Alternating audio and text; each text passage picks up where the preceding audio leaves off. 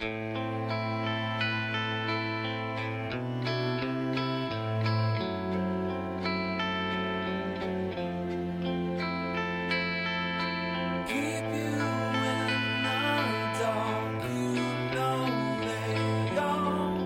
what's up, everybody? Welcome back to another episode of the Nobody's Listening to This Music podcast. I'm Andrew. And I'm Eric. And today, we're here. We're back. We're back in action. Imagine? Like boring white dudes on a podcast. Could it be me? Hey, yeah. Hey, you guys, what's up? Sorry we took a week off. Hey, what's up? Yeah, okay. I guess that's... we can go ahead and address that up front. Yeah, some stuff happened. Did we take a week off? Really too heavy to talk about on the podcast. Nah, we just it just didn't happen, you know? Yeah, right. Sometimes we get busy. And then we just don't do a podcast. Yeah, you know, we're big boys, and we have some big boy things to do sometimes.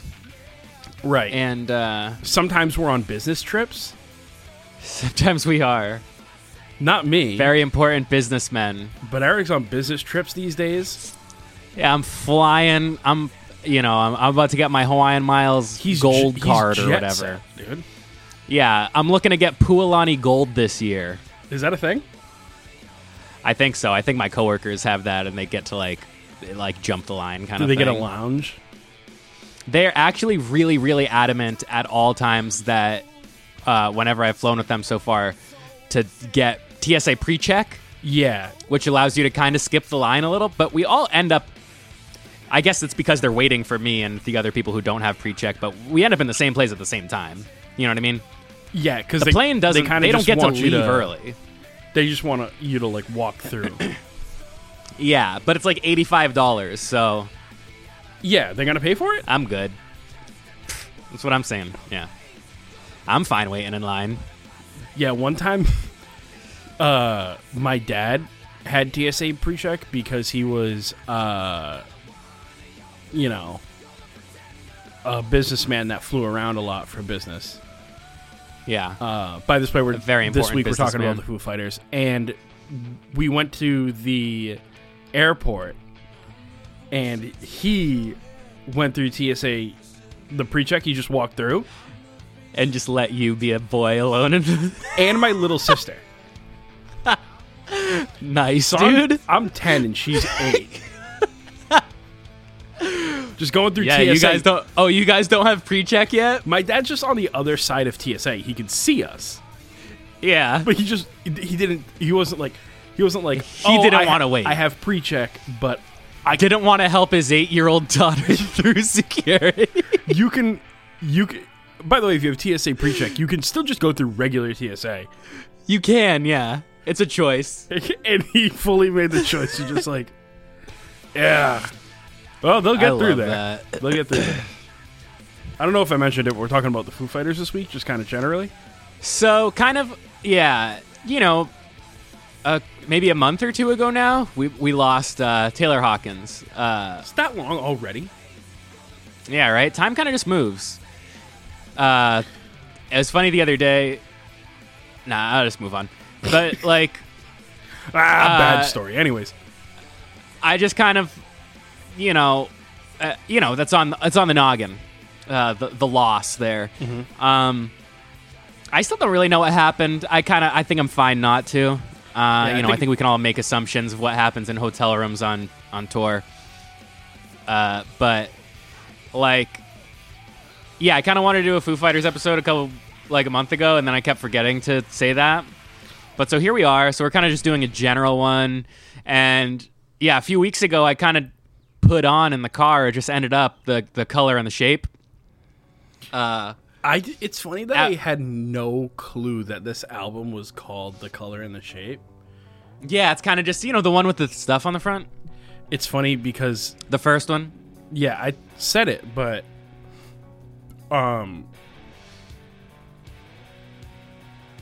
Jesus Christ, Balancing Composure uses The Color and the Shape as a lyric. Oh. Oh, right. You did say that, I think. Yeah. But yeah, this album rips, dude. It's just like so good. There's so much guitar happening. Right. And I remember, so I guess we can back up a second too and say, so when I was like, a boy, a lad, I wasn't particularly into the Foo Fighters. I was kind of like, oh, it's like kind of rock, like kind of like, all that's right. that rock. You listen to that rock shit? Yeah, that's rock music. All right. Anybody asking me what I listen to all through school? Yeah. So you listen to like rock? Yeah. You look like what? You listen to rock music? And yeah, just like I think like The Pretender or whatever, and kind of like a little bit less cool Foo Fighters. But then in 2011, I remember being at band. We were at your house. Yeah. I feel like we had a show the next day or something, kind of deal. And that documentary came on the TV, and because my dad had the TV hard locked on a music channel. Palladium 24/7, period. And if you're a frequent listener, you'll know this. This is known. This is it's an overarching theme of it's a my constant. dad's house. Is you would walk into the living room to my dad either sitting in there and watching it, or most of the time in an entirely different room with just Palladia on the TV, right? Doing the shirt over the nose thing. Yeah. Yeah. A real easy guy to do an impression of, honestly. Like, mostly physical stuff, but... Yeah, because it's physical humor, mostly because he doesn't quiet. He doesn't really talk Andrew. I mean, he was on the podcast. People heard him speak, but... This is true. A few times or just once? I guess technically twice, but only there was one full episode. Yeah. We should really... That was a couple years ago that he was on the first time. I should get one of those 1-800 numbers where I can have, people call in. I think you can do that with Skype. I'm not sure. I'll have to sort that out. Like a Google number or whatever, how celebrities have a phone number in their bio now. Exactly. And people text me. People can just call it, and then we can record that, and I can pipe it into Discord somehow, and then we can really do one of those call around kind of guest episodes. Just start banging people's lines and see who picks up. Yeah. There's I really like in the Headgum podcast when they do that, and Jeffrey's we're taking callers. It's and everyone's you called me. Yeah. You're not taking callers, you're calling. Yeah. But anyway, we're watching that documentary, and I decide, I love the Foo Fighters. Mm-hmm. Foo Fighters, which is as often not the how you end up liking bands is watching a documentary. Yeah, if I watch a documentary, I love that. So that's the Foo Fighters, the Beatles, and Beastie Boys. Oasis. Yeah, Beastie Boys was the book. Yeah. All Time Low with straight to DVD, I think, Yeah, I mean, you liked them, but then I think straight to DVD really kind of really solidified. I was okay, now I need to do this too. Right. Yeah. But yeah, and I remember at one point in the documentary, Dave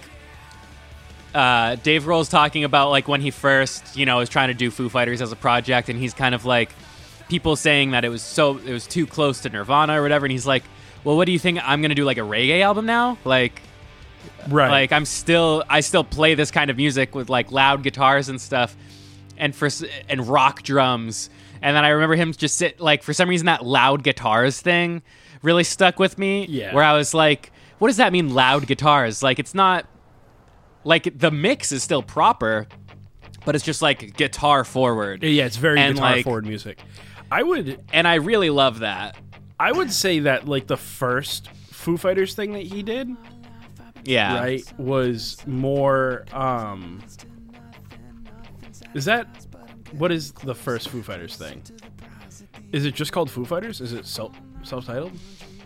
It might be the one with the little ray gun. Yeah, on it. The ray gun. So I would say that first 1995 release, in a lot of places reads more as like it is like an indie record. Yeah. Yeah, sure. Like with how it was produced and just how it like sounds and I would say its musical contents in a lot of ways. Yeah, I'm gonna put on Big Me right now. I like that one a lot. Yeah, I would say pretty little song. That this is, if anybody was saying like this is Nirvana, I'm shaking my head. Really. I'm shaking my head. Right? No. Yeah, it's like I don't know. Yeah, you run into. I feel like we've talked about that with certain bands before, where it's kind of like pigeonholed as a certain thing because of a scene they're part of or something. Right. And it's like, yeah, not really. Like, yeah. So I don't know, but then the following couple of records where it does actually end up getting like way more guitar forward and like loud. Right. I would say I very much identify with the loud guitars. Yeah, like from The Color and the Shape, Nothing Left to Lose. Yeah. And you can just hear like parts, like just like I don't know, yeah, there's something a little like you know how you like the wall of sound where it's like a bunch of chords that are like really tight and kind of like and drums just kind of going like bah, bah, yeah, kind of it's like kind of grid and like neat, like you can do the music that you do like program stuff, right? And I think like that the Color and the Shape album, the way the guitars are is like the way that guitars speak to me, where it's kind of noisy and like erratic and like there's you're hearing a bunch of different parts at once, and like you like dissonance too though.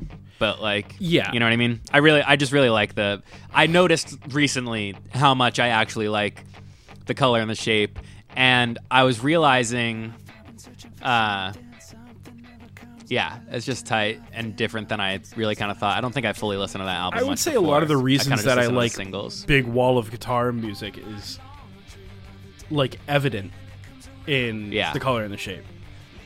Yeah, because it's. I mean, the guitars aren't like... Because it was made in, 97? Yeah, the guitars aren't gargantuan. Because the processing wasn't there yet. But, like... It does sound, like, pretty, like... It sounds modern, really good for 97. Yeah. Yeah, I was listening to it on headphones earlier, and I was kind of like, if this came out right now, I'd be like, yeah, sure. This is tight. This is super cool. There's a couple tells that this was recorded a long time ago. And that's the vocal quality and the drums. Yeah, sure. The drums sound super 90s. They're like recorded in the most gargantuan room. Like, just... You can hear like all the splashing of the reverb everywhere and like sure, yeah. Where drums, it's funny. Drums now get recorded super tight, and then have big room mics like mixed in. Yeah, it's like people love like super tight drums now. Right. Yeah, these are a little looser, a little more wet, like you're saying. I really like Enough Space. You know that one? What is that off of?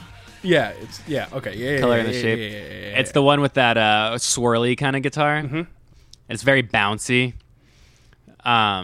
There's hits on this album. There's My Hero. It's funny to me that My Hero is on here. I'm kind of like that one seems like a later kind of like, all right, Dave Grohl.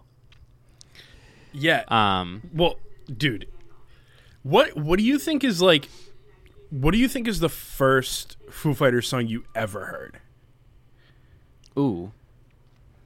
Probably Everlong. I think my mom liked that one a lot. There's like an acoustic version that my mom would listen to. Yeah. I know exactly what version you're talking about. It's from what's this? It's from the Howard Stern show. He like played it on the Howard Stern show, and then it got turned into like a really famous acoustic version of it. But the first Foo Fighters song I ever heard was Monkey Wrench. Yeah. Okay. Sick. So when I Monkey heard Wrench is sick. about Foo Fighters, I immediately it was It was this. And I probably heard it in like 97 when it came out. Right. Because my dad was a big Foo Fighters guy when they started happening. Uh-huh. Sure. Yeah. I can recall my mom one time talking to like a friend of hers and being like, saying the new Foo Fighters album. Right. Which sounds so ridiculous now. Yeah. It's crazy that it's his second band and it's fully like a legacy band a second time. Yeah. Like the strike rate is kind of insane. Right, because many people would consider Nirvana to be like a legacy band that had like a lot of influence, and then also just the Foo Fighters right on its back. Yeah, which like what are the odds, kind of thing. You could be it's like, just good. It's somebody who's talented. You could be like, well, the odds are high because he was already in a big band, so labels and stuff were willing to take the chance on him. Right. But, I mean, undeniably, some of these songs just rip. And Dave Grohl's a really good and it's also songwriter. like, nobody cares about Ringo Starr's solo music. It's very true. I didn't even know he had it. You know? Yeah, see? People outspokenly He's a drummer from a legacy didn't act. like Patrick Stump's solo music. Yeah, very true. People outspokenly were like, this is terrible. Yeah. Pat, fucking People stop. Were like, and then there's also like, it's interesting kind of the dual kind of like, there's the loud stuff, but then there's also like really pretty kind of chord stuff. Right. That he does, that he writes. When Dave Grohl said, cool. I play guitar like I play drums, I felt that, and then that's how I play guitar forever now. Me too. Yeah. And that was huge, I think. That was big for me because Dave Grohl is like the champion for dudes who can't play guitar. Yeah. Because I'm like, he probably is like, after playing guitar for just so fucking long now, like probably much more talented than I am. Right. But yeah, he can shred. He knows what he's like. Yeah, he shreds. But like, even he self-proclaimed as like a bad guitarist. Yeah, he's a drummer. Yeah, like Nirvana. Fucking, I don't know why that came into mind. John Mayer wouldn't be like, I'm bad at guitar. No. John Mayer is self-aware. He knows he's very good at guitar. Yeah, he's like, I can do whatever I want on a guitar. Right. And then Dave Grohl wrote 7 records with like power chords. Yeah. And like the leads on some of these songs, like the lead in Monkey Wrench, that's such a simple, like little jangly pop punk lead that we've heard a million times. Right. He isn't like cooking up over there. No, yeah, that's not like groundbreaking, virtuosic playing. It's just cool. It all works. I really enjoy it. Yeah. So dude, if you go on YouTube Music and look at the Foo Fighters like banner picture, Dave Grohl isn't even in it. He is, but his head is like blurred out by the bottom of it. Nice, dude. You would think that the bass player is the main guy front in the man. Foo Fighters. Yeah. Oh man. Very funny story about like the Foo Fighters being who they are. Yeah, the formation kind of stuff. It's not any of their first bands. It's like any of their first successful band. Right. Very like what's it called? Supergroup. Yeah, because there's Pat, who was in the Germs, but then also played guitar with Nirvana. Yeah. Then there's Taylor Hawkins, who not a whole lot of people know this, but played drums for Alanis Morissette in the 90s. Right. And that's an interesting one. I like how when he talks about like just coming from a completely different world than this sort of music too. Right. and obviously Dave Grohl coming from Nirvana, Right. and then the bass player coming from Scream before Nirvana. Is that what he was in? Yeah, I was talking about the other day that like it's really funny how Dave Grohl was fully just in like shitty punk bands, and right, not like ironically shitty, like they just weren't very good punk bands. Yeah, like punk bands. And then the bass player, but his whole Sunny thing Day is Real just Estate. like, right.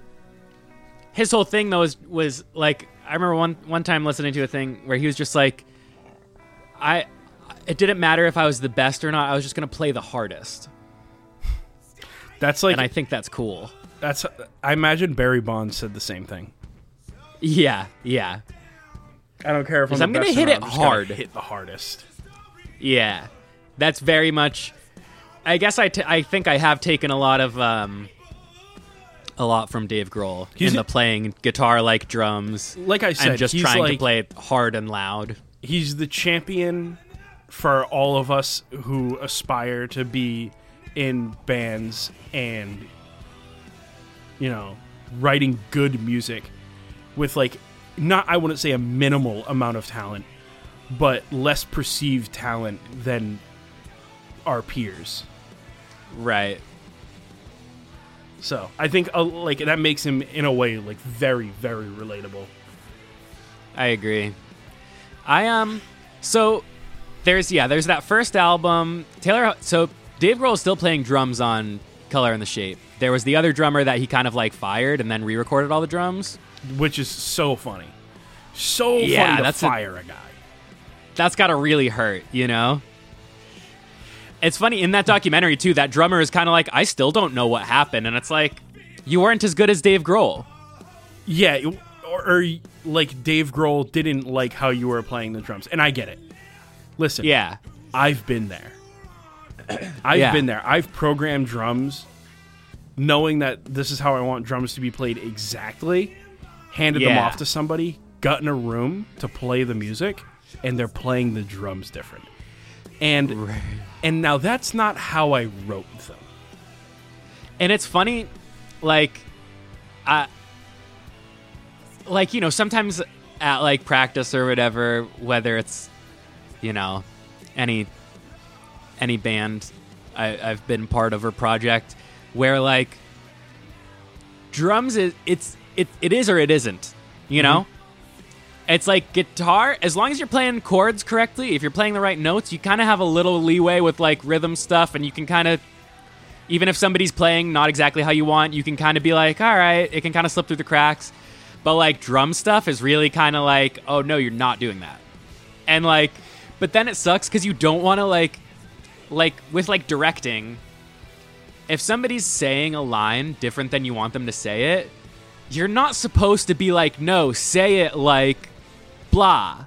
Like, you're not supposed to read a line at somebody. Right. You're supposed to be like, hey, try to be it, like, do it like slower or faster, or like, you know, and you have to really kind of like bring up the emotion of it or whatever. Yeah. But like, yeah, with drums, it's kind of like it is or it isn't. But it feels wrong to also be like, hit the snare now. Yeah, like it's especially if you're not a drummer, right? And you're trying to tell a drummer how to play. Yeah, it doesn't feel good because you sound like an idiot. Yeah, even if you know exactly what you want. Yeah, you just don't know how to communicate that. You sound kind of dumb, and it like it makes your it's not point a good less look, strong. really. Yeah, because you're like, what you mean is like. You're like, no, you're playing like you're playing like 1 and 2 and 3 and 4, and I kind of want it to be like I want it a more like a snare on 3 and a less on 2 and 4 type situation. Right. Yeah. But like, it's like, no, don't be like do do ta do do do ta do. I want you to be more like do do do do ta do do do do do do do ta. It's funny for me too. I try to. If I'm ever doing that, I try to explain it with my strumming. So bad. Yeah. Absolutely. It makes sense to me, but it's not, you can't communicate it. You can That's kind tough. of like tell people where you want the accent by going like Right. but you can, I mean, by playing guitar how you play drums. right. But I feel like the most effective way to, if you're a guitarist listening to this and you're like, you want your drummer to play a different way, try to figure out exactly what he is playing. Yeah. And then think about very clearly and concisely how you want that changed. Yeah, you got one shot. Let's Because get it right. most Say it drummers, correctly. at least me, Uh-huh. and I know a lot of other people, think on a grid. Because that's like the easiest way to like envision how you're playing. Okay. So then just count while you're playing, just count. Figure out where the snares are. And that's everything. Yeah. That's you can band-aid a big situation by moving the snares. Right. Yeah. Kick certainly does matter to a certain point. What cymbal you're playing on certainly matters. But snare is all of your time. Yeah. That's where everybody else has to kind of...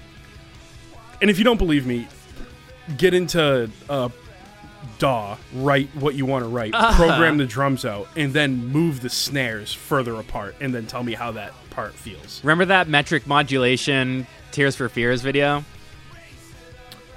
Vaguely. It's that theory. Oh, yeah, instead of being like do do ta do do do ta do do do ta, Yeah. he's like do do ta do do ta. Yeah, that completely changes it. And it changes the entire part. So, like I said, I kind of, that was in high school that I got really into that Wasting Light album because that's what the documentary was on.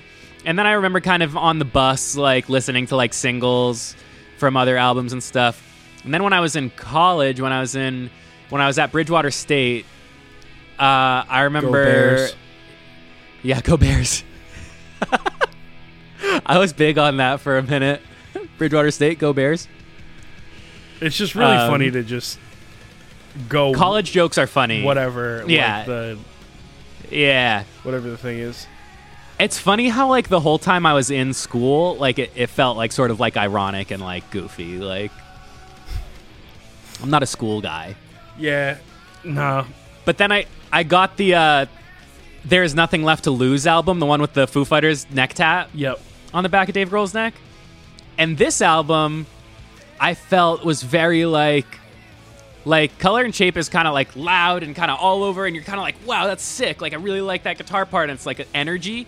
And then like this one, like in that documentary, he's very like, I remember him saying like that album felt like all the vocals were recorded sitting on a couch, and I think you can feel that kind of thing. And like, there's some loud stuff too on this album, Right. but it's much more kind of like laid back. And like, I recall at this time, I don't think I was living with you yet, but I would definitely just like, if I had free time, I would like stop by your house and try to like write music. Like, we were very at like a point of like, okay, if we're working on our Offshore Descent stuff or Friends from Home, whatever, like, we're going to sit down at a computer, we're going to lay down some chords, going to type in some drums, like, and like this album feels very like, you listening to it, you can hear how it's written. You know what I mean? Yeah. Like, it feels like, okay, they found these chords, and then they found this lead, and then he was like, let me plug in this pedal. And, like, it's very kind of, like, transparent in that way to me for some reason. But I guess I feel like a lot of, like, Foo Fighters stuff is very kind of, the chords are very songwriting, Very intentional chord changes and stuff. Right. Yeah. I don't know. What are you listening to now? I'm just on Color and the Shape. Up in Arms, I think, is playing right now. Nice. I don't think I know that one. I think just a lot of like my songwriting ability or like sensibilities come from bands that are like this, that are very like chord driven. So I just kind of relate a lot with how this was written. Right. And I don't know. Sometimes I'm still like, I listen to like fully done written songs and I'm like, damn, I suck. You ever do that? Uh-huh. Yeah. Oh yeah. I don't like what I write. That's why I kind of don't write that much. I never like it. I'll like it like while I'm writing it. I'm like, and it, like once a year I'll write like a song and be kind of proud of it. And then like I'll listen to it like a couple days later. I'm like, this is so lame. That's with like some of the more metal stuff that I've written recently. It is so subjective. Yeah. Uh-huh. That like somebody could be like, this is bad. And then I'll be like, yeah, you just don't get it. Right. If you think this stuff that I wrote is bad, it's just so subjective that I can just be like, you didn't get it. Yeah. I remember one time when I visited Massachusetts, Jake saying something like that. And he was like, at this point, I feel confident enough with my music that I think I can kind of show anybody. And yeah, if they don't like it, that's just because they aren't getting it, or like it's not their thing. Right. It's not that it's bad. It's like just kind of yeah. There's plenty of people that I could show the metal stuff that I've written, and they'd be like, "Oh, this is sick." Yeah, like this is crazy to listen to. Right. It's like, but I think I remember there's more people that would be like, "This is terrible." Like, what is this? Right. But yeah, I feel you. It's crazy, like, and it's just the way that albums work and people who are good at music. Like, but I was just thinking, like, damn, Color and Shape has Monkey Wrench, and then There's Nothing Left to Lose has Learn to Fly, and then One by One has Times Like These and All My Life. Like, there's just like big singles on all these. Yeah. Except In Your Honor. What is this album? Oh, Best of You. Okay. But that's kind of the only one on that one. There's a couple songs on all these albums, though. You know what I mean? Each one does have a couple of songs. Yeah. Oh, okay. After that one, In Your Honor. Mm-hmm. Okay, so I remember In Your Honor, I think, was like a double LP. And it was like, had like an acoustic part and like a loud part. But then after that one, because I was kind of like, yeah, what is on that one? It's Skin and Bones, which is a live album. Okay. So, you know, they're kind of hit a slump, I guess. So let's just toss out a live album. Echo, Silence, Patience, and Grace has The Pretender. Of course. The ever famous. 2007. Yeah. Then this next one they has come up with Rope. Yeah. That was kind of a big little time jump there. They even put out a greatest hits album before they put out Wasting Light. So funny that they put out Rope. Very funny. I remember when they were putting this record out, like Dave Grohl was talking about, like, yeah, it's 2011, we're putting out a record on tape. Yeah. It was like a big thing for him to be like, this was all recorded on tape. That's the whole thing of that documentary is like, yeah. Which did feel like, and I guess, like, what do we know at that point in time about anything? But, like, that was kind of like, oh, yeah, people don't do that anymore. That's super cool. But now it's kind of like, people do that still. Like, a lot of people now will record everything in Pro Tools and then run it through a tape machine when it's done. Yeah. And then, like, that makes sense. That's how they kind of glues everything together. Yeah, I imagine that for whatever reason in my little tiny pea brain as putting a bunch of tracks into a funnel. Yeah. And then sure. Then it comes out of the other side as like one extruded piece. Uh-huh. Instead of 100 tracks. Right, it's like, here's one. Yeah, this album is tight though. Wasting Light is sick. I like this one a lot. I've never really the ride stuff on Rope. I've never really like listened to Foo Fighters stuff like post Nothing Left to Lose. Okay. It's mostly like that's Nothing Left to Lose is what I'm listening to, and then I've heard like singles off of everything else past that. Sure. Yeah. I just wasn't keeping up with it anymore. I mean this in the most endearing way possible. Foo Fighters kind of Weezered out to me a little bit. Yeah, sure. Yeah, I think, like I said too, I kind of like full albums up to Nothing Left to Lose, and singles from there until Wasting Light comes out, and then I like that whole album. I haven't ever listened to any of these other albums as like one piece of art. No, me neither. Maybe that's why. Yeah, I remember because after Wasting Light came out, I was like, oh, sick! Like Foo Fighters is tight, and like you can continue to. I remember it being a big idea to me that because I remember at the time a lot of pop punk stuff, I was kind of like, damn, okay, I like everybody's first album, and then once you get 2 or 3 albums in, it's trash, and then that band just sucks. And I remember Wasting Light coming out and being like, oh, that doesn't have to be the structure of a band. Like, you can put out a couple albums, have them be really good, have a couple whiffs, and then have a few still come whiffs, out with something sick, Some of the bands in the related for these guys is hilarious. Chris Cornell is in 3 of them. Nice.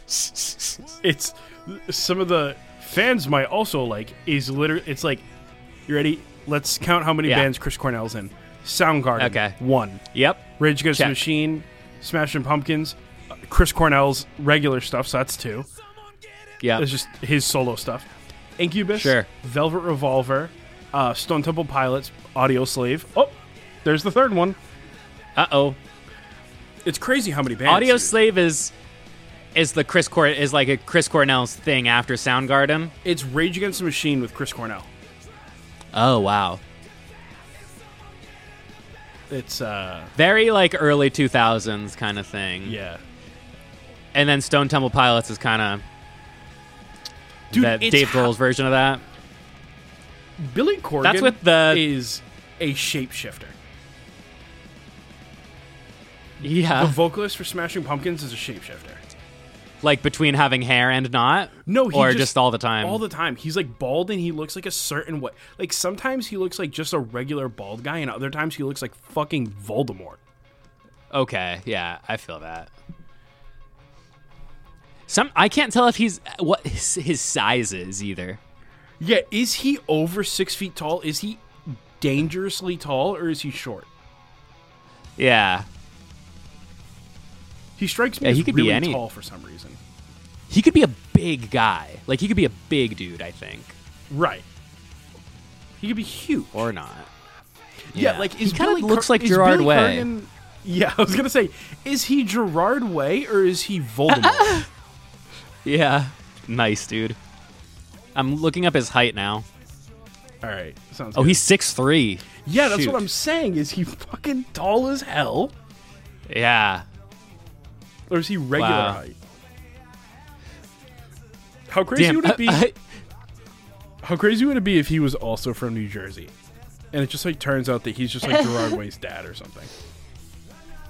That'd be hilarious, dude. That's where he's from Illinois. Yeah, it checks out. Chicago. Yeah, I saw on the Google little kind of profile section that it said spouse is one person, and then it said partner was another person, and I was like, oh shoot, he's a polygamist. Yeah, but then I saw there's dates on the spouse thing. He was just married for a moment. His voice is so funny. I'm listening to Smashing Pumpkins now just for shits and giggies. Oh yeah, it is a really certain way. You got into Smashing Pumpkins a few years ago, huh? I just really like their the one record. Yeah, the big one, the main one. Yeah, the one from 1995, the one with 1979 on it. Nice. In Bullet with Butterfly Wings. Uh-huh. He's such a fucking dickhead, though. And I know he is. Billy Corgan? I know he's like the worst guy ever. Probably, huh? There's like an interview with him being like, yeah, at one point the rest of the people in Smashing Pumpkins were like really upset with me because I was getting paid more for like certain stuff.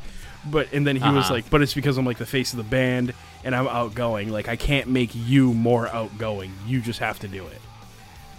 And I was like, that's hilarious. Oh, boy. Like, sure, but don't say that out loud.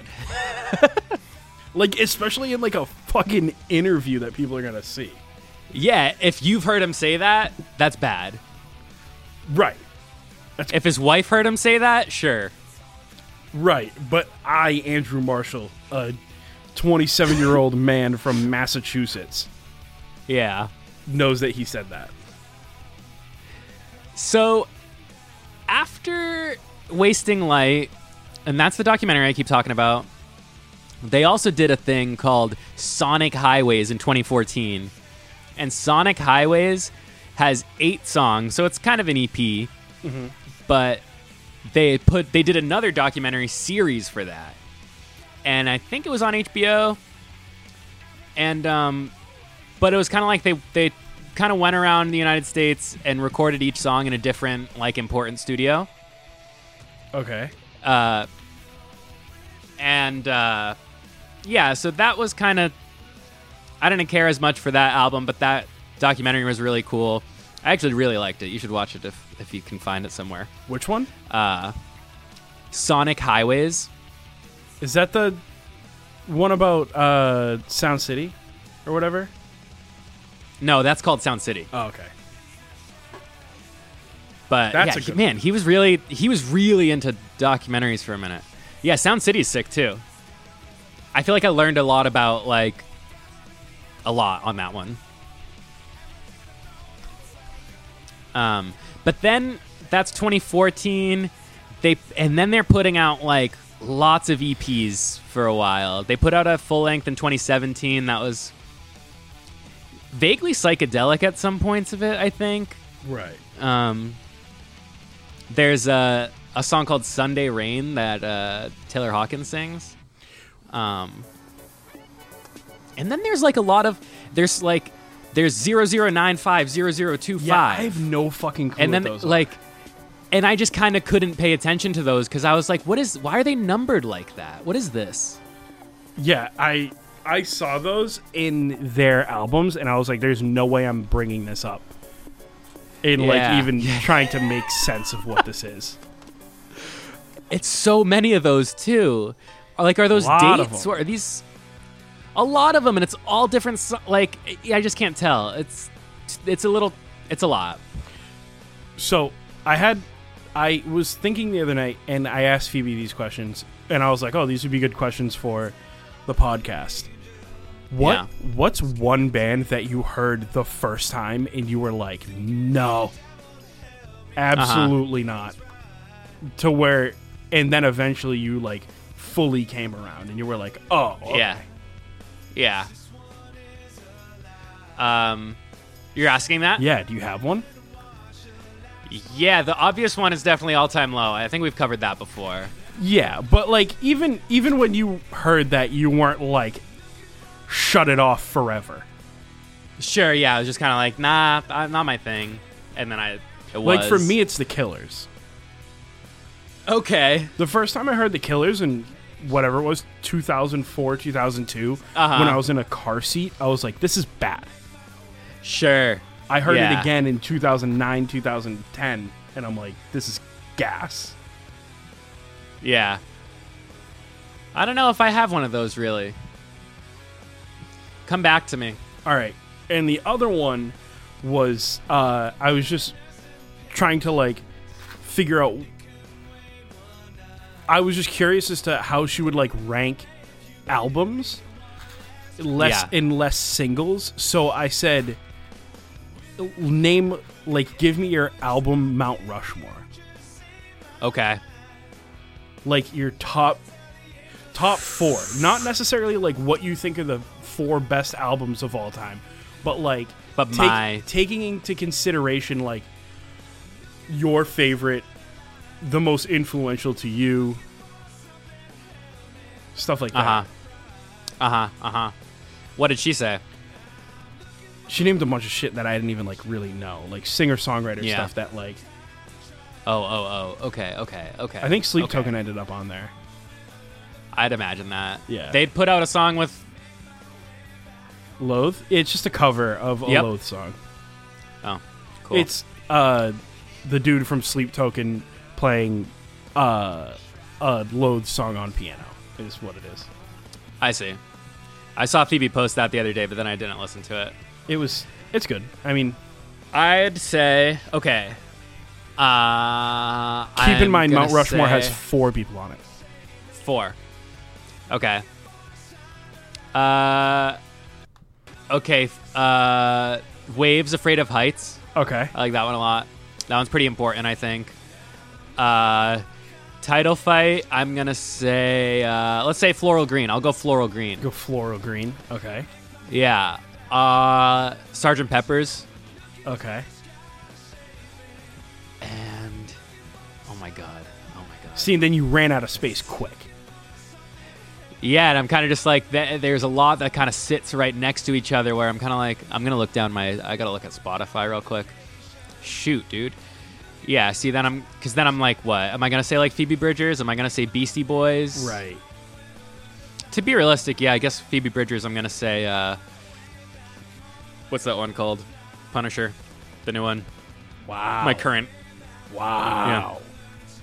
And this also feels like I'm saying current, but I could have also said the same list like 2 years ago. Right. The list that I went with was Define the Great Line. Okay. Because it's in between Chasing Safety and Define the Great Line, but I really think Under Oath found their stride in Define the Great Line, whereas I might like more of singles and like cherry picking off of They're Only Chasing Safety. I Define the Great Line is a no skipper. Sure. So I think a no skips is so just like very, I think, important in my like musical development. Yeah. And then I went over to Fall Out Boy, right? Because big for me when it happened. Yeah, if I was gonna make a top 10, I'm gonna throw Take This to Your Grave up there. Right, and then for the same reasons that I went sophomore with Under Oath, I went From Under the Cork Tree with Fall Out Boy. Okay. Yeah. Because I think just as strong of an album, but I think it's stronger front to back than it is song to song. Personally. I can also see you being more. I think we've landed on this before in the past that you're kind of more a From Another Cork Tree guy. Right. I think Take This to Your Grave singles are very strong songs individually. Yeah. But I think as an album, and we are talking albums here, we're not talking about like our favorite songs off an album that was like halfway decent. Right. No, you're right. So you're right about that. From Under the Cork Tree, and then you'll notice there's like a big obvious thing happening here, where it's like all this stuff that I'm talking about came out from like 2000 to 2007. Of course. And then and I've said this, I've been very outspoken about this. I think this is the best EP ever written. Okay. The Zombie EP by the Devil Wears Prada. That's what I thought you were going to say. I'm not a big Devil Wears Prada guy. However, I think the Zombie EP is one of the most masterfully done EPs ever. Uh-huh. So then that EP lands on there. And then it was a super big toss-up for the end. And I'm like, damn, I really don't know. And you know what it is? And it's the only new thing. Okay. I Let It In and It Took Everything. That new Loathe record. Okay. It's like, dude. You are stoked on that. I think it'll go down as like one of the like greatest metal records like ever written. That sounds like a lot to say right now, like what, 3-4 years after it was released, but like. But you think in time it'll really kind of show people what to do. I think in time in the genre, I think it'll end up being like sort of timeless. Yeah, like because there is stuff that's like a little too aggressive for some people, and then like, but there's like big soundscapey stuff, and like there's just a ton of like almost theatrical, or like not theatrical, like cinematic, soundscape so. Kind of stuff going on. They could score a movie and it'd be pretty cool easily. Yeah, and I just think that's a really interesting record. Yeah. Tight. It's funny. And I just did 4, right? Yeah, you did. Here, listen to this. Or listen to Dream Widow. Foo Fighters' Dream Widow is an album. It's super thrashy. It's just kind of like...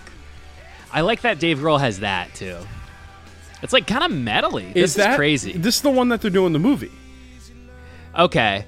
Yeah, the Studio 666. It sucks. Yeah, like I wanted to watch funny. that. It's Dream Widow and the Foo Fighters. Oh, nice. It's like its own band kind of thing. Like a side project almost. This is so funny. Yeah. I really wanted to watch that movie. I still have to. And then at this point... Even just them coming up with this makes me understand how ears to the ground these guys are about like current metal stuff. Sure. Yeah, totally. I was watching because Code Orange puts this out and people are like, this is sick. Sure. No, totally. Yeah, it's not a joke album. Foo Fighters puts it out, it's like a funny joke album. But I was watching Hot Ones with Dave Grohl a few weeks ago, and he mentions like Turnstile, like Chris Evans, Sean Evans. Sean Evans is kind of like how involved are you with like noticing new music and stuff like that? And he's like, yeah, for sure, like I pay attention. You really gotta. You do. Because then what happens if you're not paying attention to what music actually is? You end up being like Fall Out Boy, right? Where you're like, you get like, have they listened head. To music? Yeah, it's like they're so like it's like they've only ever heard other Fall Out Boy music. Like then disregard that even. They shut themselves off from other music and just started writing what they wanted to write, which is fine, right? But not having any context for what music is doing currently outside of what you're writing makes it sound like detached and weird.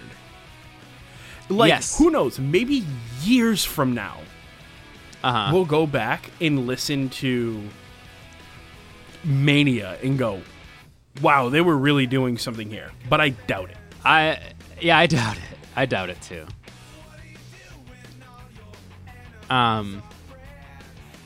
Yeah. But yeah, getting to this kind of more like current thing is also a little bit of a bummer, because then I'm like, oh yeah, okay, well this is it, I think. You know what I mean? Right. Like, and I guess at this point we'll sort of address how, Taylor Hawkins is no longer, with us on this mortal coil. And, this is not the first time. So, and Pat Smear, the Germs singer, I think, like, maybe even kind of, like, killed himself with drugs. And then Kurt Cobain, obviously, is murdered by Courtney Love. And... I mean, just well known at this point. Period, yeah. This is known. And, now Taylor Hawkins has passed, probably in a similar way. Not murdered by Courtney Love, but... making assumptions. Dude, I wouldn't put it past her. What's she doing these days? She put out a song with Fall Out Boy a couple years ago. Nah, that was maybe almost 10 years ago now. That was Save Rock and Roll. But yeah, so I'm kind of just like, that's just so much tragedy. And Foo Fighters is already so far along that I'm just kind of like, Taylor Hawkins is the Foo Fighters drummer. You know what I mean? Right. Like, I don't see... He's been around longer than he hasn't been around. Yeah. And I just don't see it going a different way. I don't see them finding someone else. Maybe in like 5 years, like I could see like, all right, let's get Ringo to play with us. You know, I could see Dave Grohl doing that, but like, I think they might still tour. I don't know if they'll be writing new music, and if they tour, who do you think they're gonna just tour with like? It's gonna be like they're gonna stuff a drummer in a corner. Just some guy, yeah. Or maybe drums are too important to Dave Grohl to really like take a back seat like that. Like a studio drummer. Right. Yeah, I'm curious. Because I also haven't been looking anything up, but like I haven't really seen any other statements aside from like, you know, kind of the day that happened, like the band being like, "Hey, this is a bummer," you know. But yeah, I'm kind of curious to see what happens. But I wouldn't be surprised if they kind of just stopped doing stuff. Yeah, I don't think I would either. But I don't really think that will truly be the case. Yeah, you think Dave Grohl writes too much? Yeah, or you'll start seeing some of his other side projects start like blooming a little more. Sure. That'll definitely be the next couple of years, and then yeah, maybe I could see Foo Fighters having touring drummers after that. Yeah, I think that's certainly probably going to be the case. I doubt they'll ever be like, "Hey, we have a new drummer now." Right. I don't think that'll ever be the case. That's wild, though. Yeah, it is a lot. That's a lot. You know, that's a bummer. Dude, this Dream Widow record is hilarious. Yeah, it's crazy. I want to know what they were doing for some of these guitar tones. These are like some great metal guitar tones. Yeah.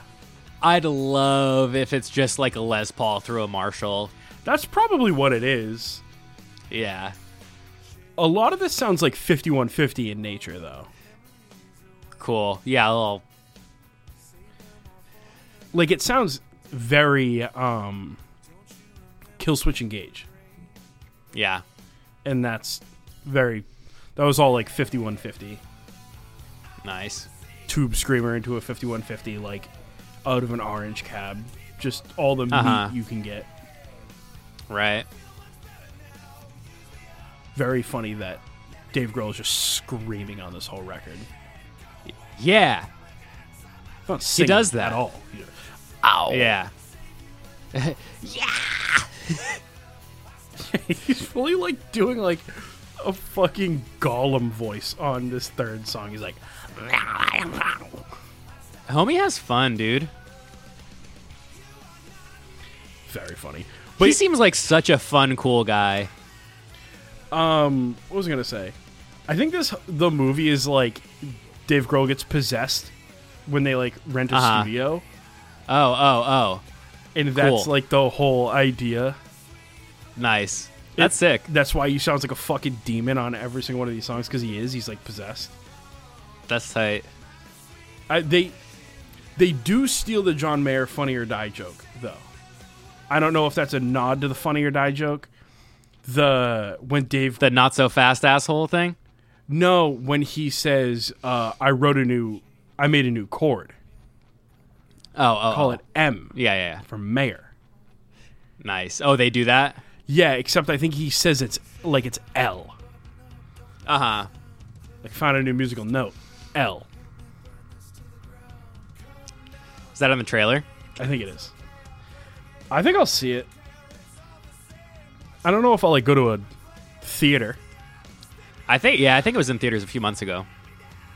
But maybe it'll be on some streaming service soon and I'll be able to make visual contact with it. Hey, John Krasinski was in the new fucking, what is it? Benedict Cumberbatch movie? Doctor Strange. Really? Yeah, he plays Mr. Fantastic.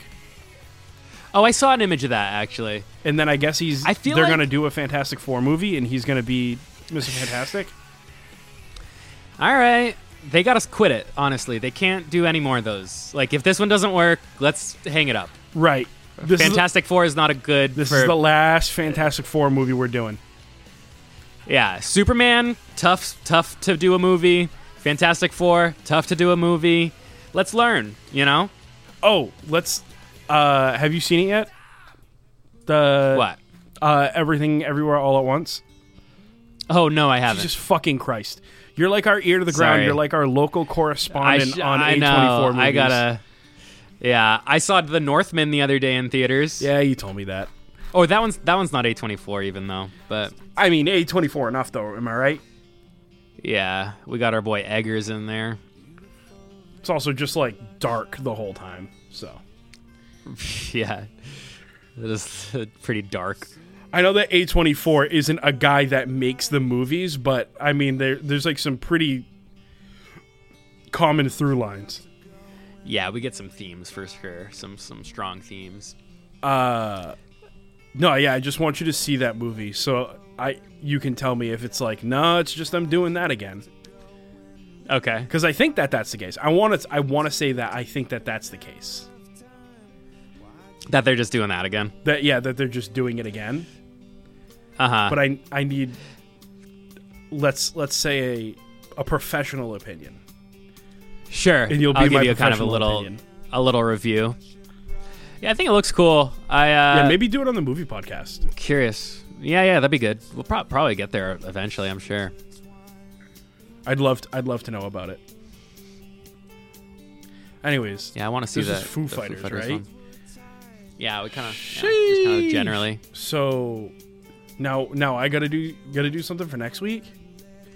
Yeah. Yikes, dude.